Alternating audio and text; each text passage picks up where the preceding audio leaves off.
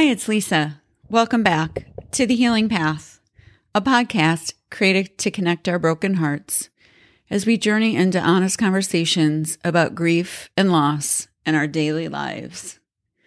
So thank you for joining this episode. It is Wednesday, April 6th, 2022, and I am going a little bit off script today, and I appreciate your interest in sticking around, and also love any feedback that you have to share. Today is a little bit of a tough day for me, and I haven't talked a lot about our son Emmanuel, who was born and also died in the same day 20 years ago today, but I do want to share. So I did write something for the blog, and I'm not going to start, edit any of this. It's just going to be coming straight from the heart today, so thanks for sticking around. So the name of this podcast episode and post for today is Emmanuel. This is a difficult topic to write about, but it's time. 20 years ago today, I experienced the miracle of new life being born through my own. And shortly after our tiny son, Emmanuel, drew his first breath, he also drew his last. As his father says, Emmanuel experienced the full gamut of the life cycle, from birth to life to death, all in one day. I have written about this experience of delivering our son, only to watch him die, although I haven't shared many of the details.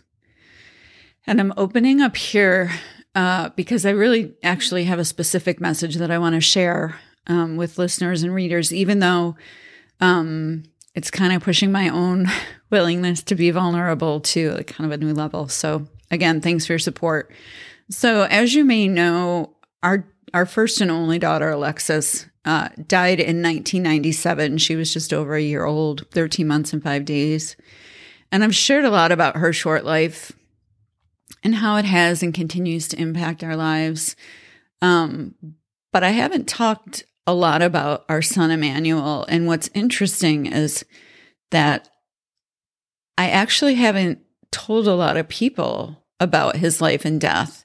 Since it has been 20 years, certainly it's come up more often over the past couple of years as I've started to take off some of the armor and talk about it. But this is an especially tough one. And what's interesting is Emmanuel was born and died 20 years ago in April, 20 years ago today, April 6th. And what's interesting is that for people in our lives that were friends and acquaintances, but maybe living in other parts of the country or having their own families or going to school or getting married or traveling abroad, there were a lot of folks that are important to us that we didn't share this whole tragedy with for a really long time, and some who don't even know now.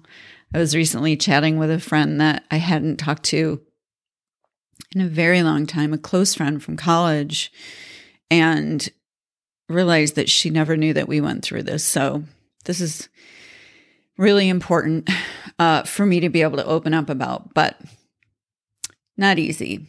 So what I've not told many people about is that actually there were a lot of people that never knew about Emmanuel's life and death, which I just mentioned. By the time this happened, Alexis had died. Zach's life was extremely complex, and we had our reasons for mustering up the courage to have another child.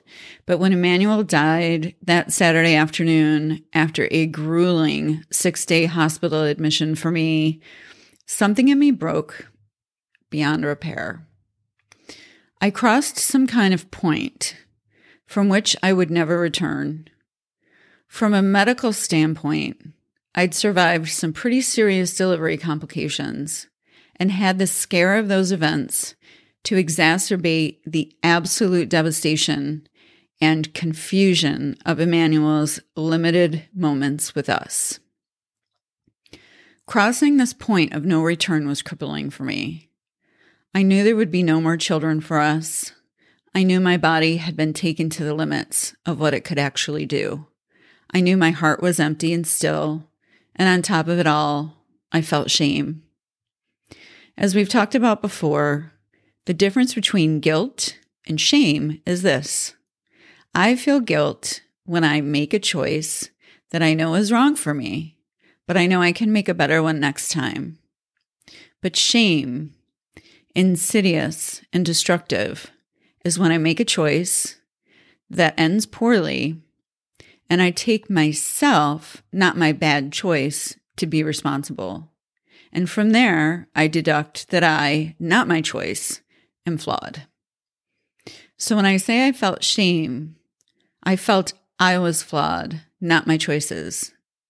I repeatedly judged and kicked myself for exposing my body, my family, and our son Emmanuel to this unconscionable tragedy of an outcome, as if I'd orchestrated the whole thing. I felt responsible, as if I myself was damaged and not capable of having made a better decision. From a privacy standpoint, I won't share much more about the details of this earth-shattering day on April 6, 2002. It is still so gut-wrenching. But the reason I've opened up about all of this today is that I want to support anyone, any of you, any person who has had a miscarriage or lost an infant during or after childbirth, whether that childbirth was premature or not. Losing an infant is devastating. And if this has happened to you or someone you know, I am so sorry for those losses. But I'm here to encourage you, and again, just trying to flex the courage/vulnerability muscle, because I feel like, the word encourage means heart, courage comes from the word heart, and, discourage is when our heart is, moving away from what's important to us. I want to encourage. I want to bring hope and love to your heart, because just because a pregnancy ended before a little life could take hold in a body that could sustain it, doesn't detract from the life force that it shared with our pregnant bodies. And perhaps you were never able to hold your baby, or there was no actual delivery or active, part to take in the delivery, but a medical complication may have occurred, or the pregnancy maybe just didn't take properly, or you may have lost your baby tragically. And either way, you may be tempted, like I was, to dismiss this experience as unfortunate or shitty even, but now allow yourself to truly process and connect the experience of having life inside your own. In other words, there's more depth to the experience of carrying a life inside our bodies and then having that life be gone, whether it's out of our body and alive or out of our body and not alive. So if you fall into this category of hiding or downplaying or holding your breath, once, annually when the date of the loss rolls around as an anniversary, please know that you do not need to do that alone. And a pregnancy, no matter how viable or gestationally progressed that life is, it's still a life. And it has a place in our lineage and in our families. We have full permission to include these losses in the bigger portraits of our families and allow these fragile spirits a place at the table, so to speak, even if it's just a flower arrangement in their honor or a tiny candle you burn to remind me of your baby's breath, to remind you of your baby's breath. The only thing worse than having to give our adult female bodies over to a fetus that is unable to develop or survive is to belittle the pain and feel it alone. So don't do that.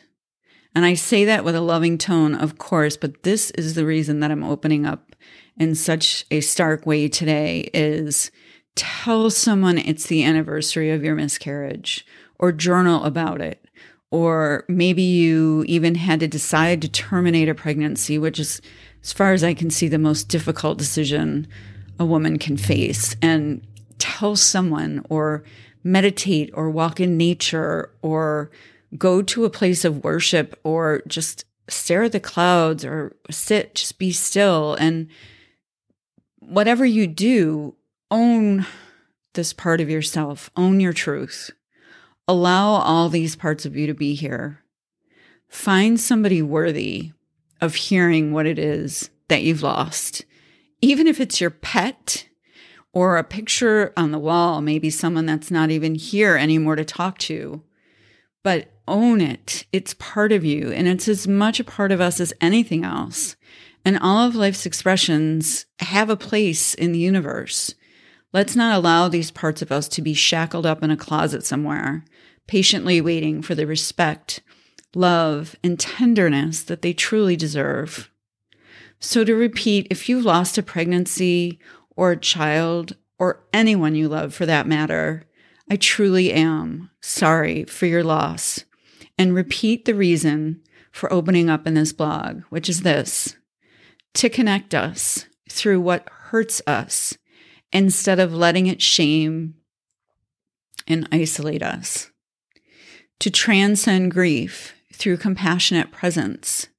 In other words, together by sharing and being supportive of one another and not judging one another, especially and including ourselves. Let's let that connection fully encompass all of our losses, not just the ones we think people will approve of or understand.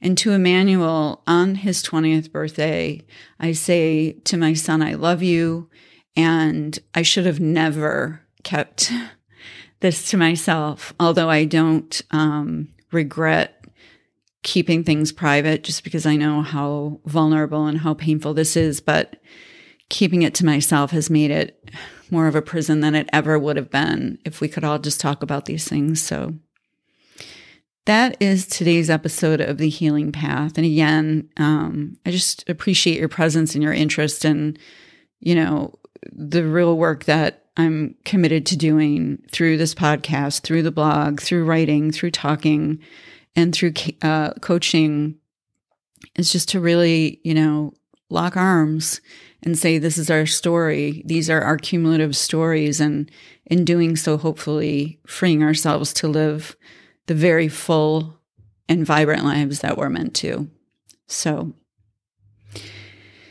a moment of silence for anyone else grieving today. And may we all stay present and grateful, and maybe stay healing. And for goodness sake, maybe stay together. Thank you so much for listening.